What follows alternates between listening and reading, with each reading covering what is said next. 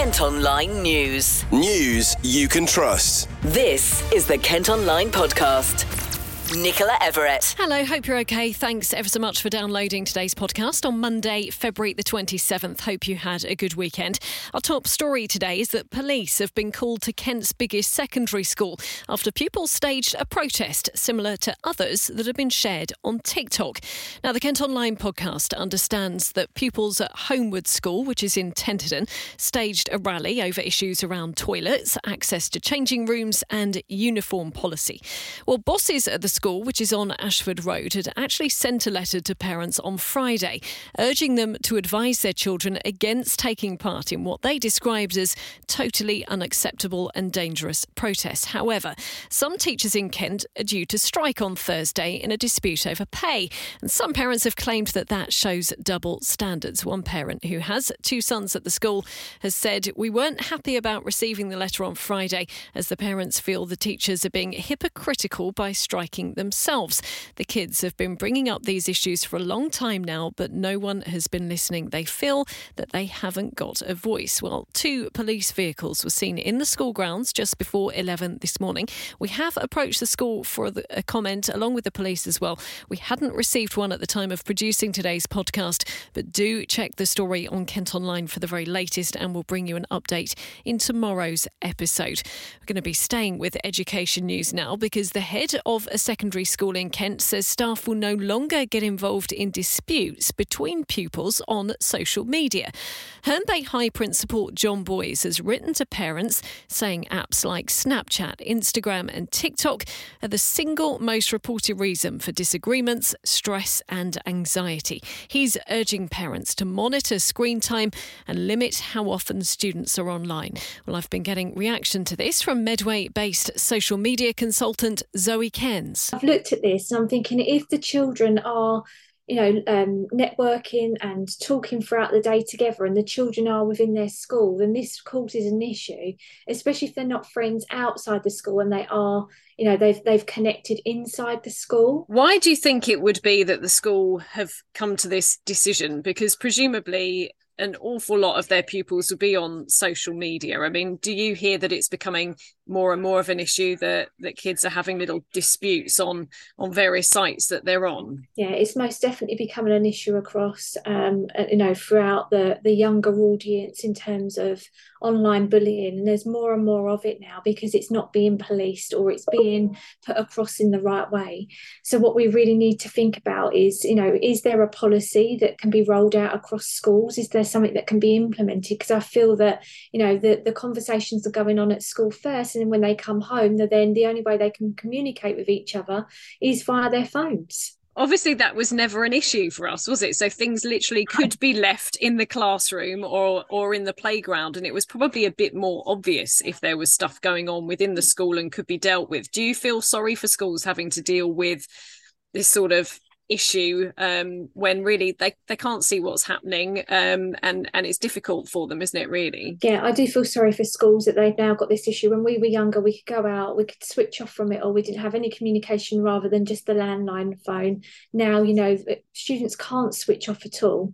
When they go home, the phones, they've got that communication there and they can't switch off from it. So schools are having to deal with a lot more of this every day, and I can see why they've put out this report. And what about as far as parents are concerned? Because obviously it's their young people. They may well feel that when they're in school, it is the school's issue. But outside of school, how much of an interest do they need to have in what their children are doing online? I think parents need to be aware of what's happening online with their younger one in order to make sure that they are using online platforms in the right way, in the right manner. And I think also there needs to be an education piece at school with consequences of what's going on, because I don't feel there is enough consequence in terms of what's happening along this in this line of where we are in terms of online bullying and hate. So I do think there needs to be a lot more in place in order to make sure that it's policed in the right way. Quite a few of you have been commenting on this one on the website today. One comment says, parents often say that they buy mobile phones for their children in case of emergency. Fine, but why a smartphone when all that's required is one that's capable of making a call? Another commenter says, I'm so glad I grew up in the good old days before the mobile phone. Another has added, good man for using common sense and expecting parents to take responsibility for their children on social media. That's the parents' duty to teach them. Perhaps you agree, or maybe you don't. You can also leave a comment today on Kent Online or via our socials. Kent Online News. There have been long delays for anyone heading between Whitstable and Herne Bay today because of a serious crash. The A299 Thanet Way was closed at around 4:30 this morning following the collision on the London-bound carriageway, which is thought to involve 2 vans and a car. It's been affecting drivers wanting to head between the A290 Clapham Hill in Whitstable and the A291 Canterbury Road near Herne Bay. The diversion was via the old Thanet Way. Emergency services have been at the scene. Do check the website for the very latest. And don't forget, you can hear up-to-date travel news over on our sister radio station at KMFM.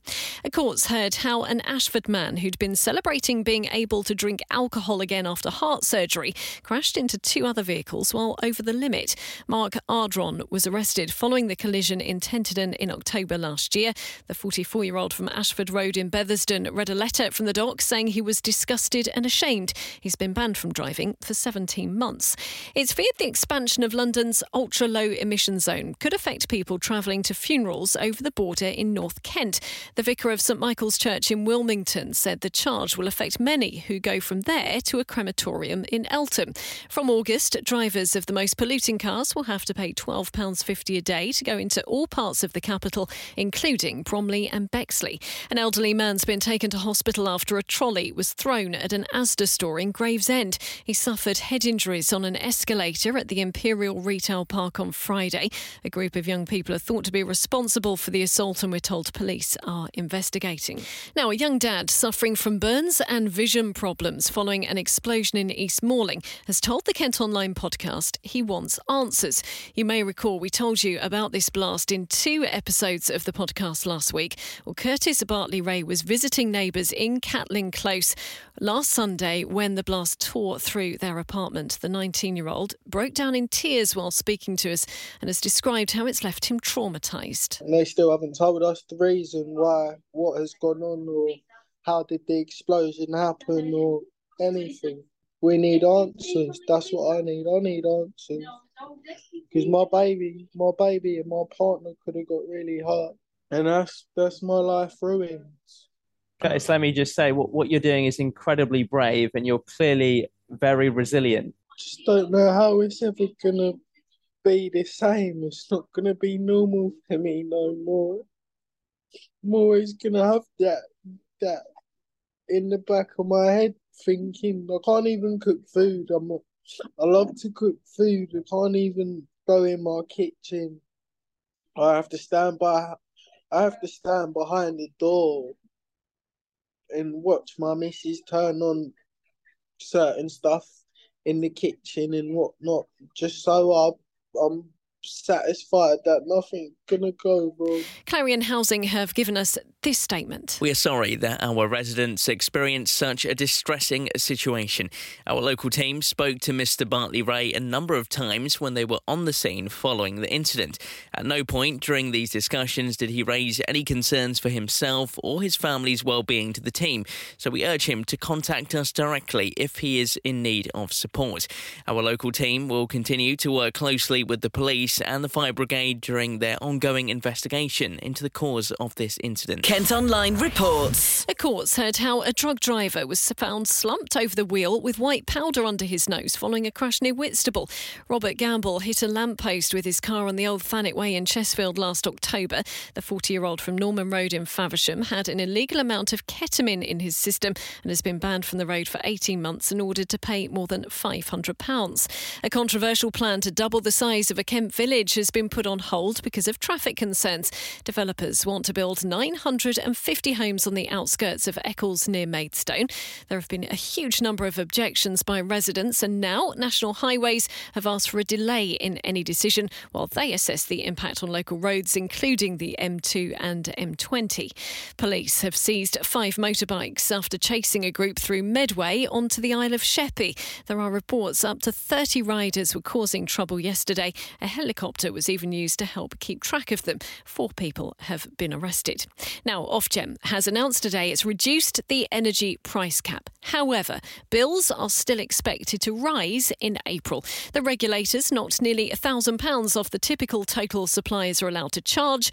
However, at the same time, the government is cutting its financial help. Well, Tudor Price is from the Kent Invicta Chamber of Commerce, which represents many businesses in the county, and he's been speaking to Ish. We continue to face a cliff edge come April for most businesses.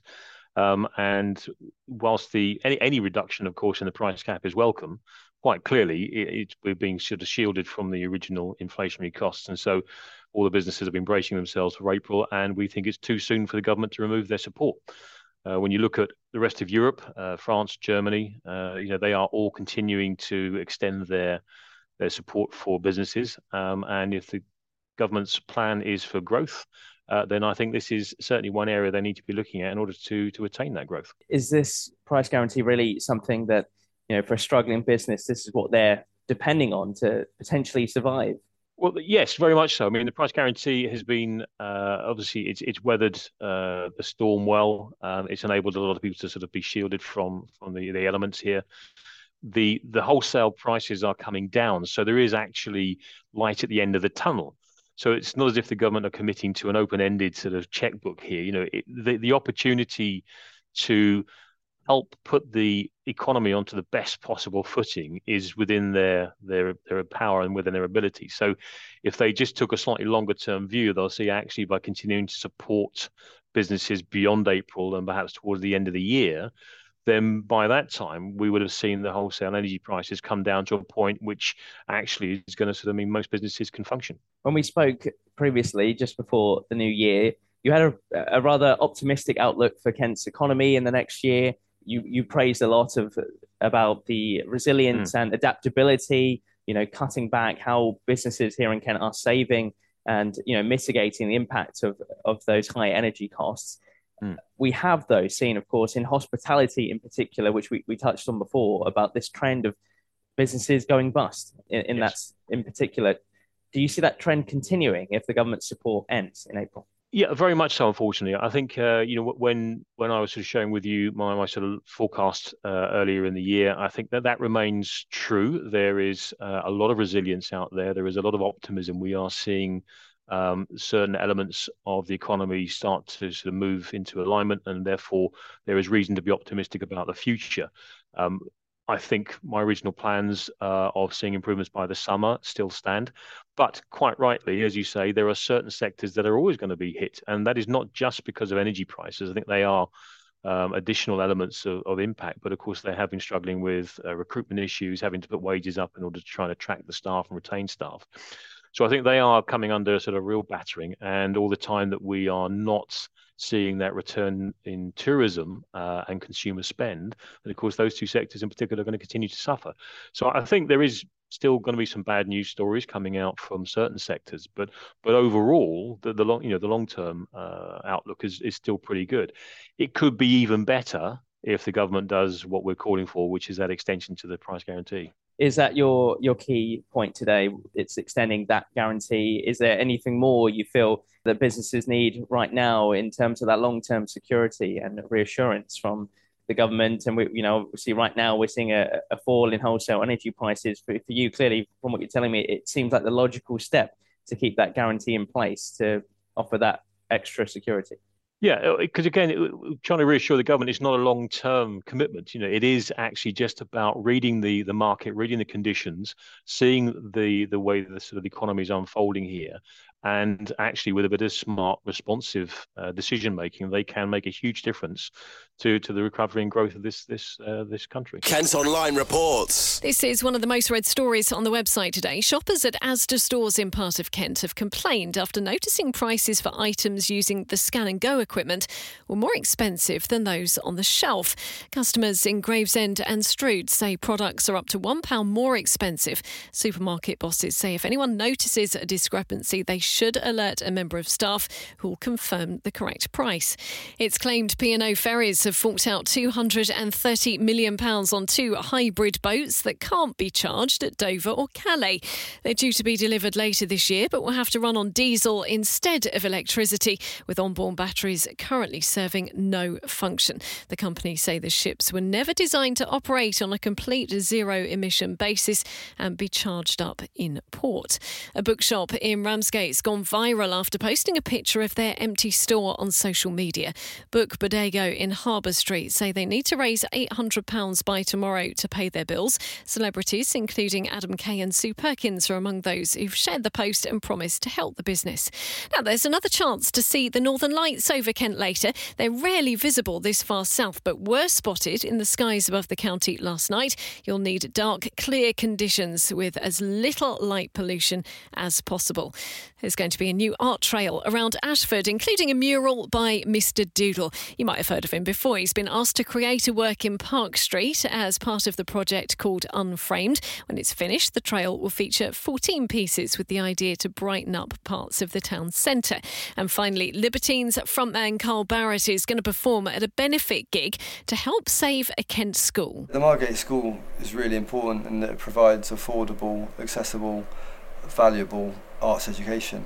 And I think that's so important to the community. I think more people need to know about that and get involved, because if that doesn't happen, then it's going to go. More than £50,000 was raised in January to stop the school from closing, but bosses say they need another £100,000 to secure its future.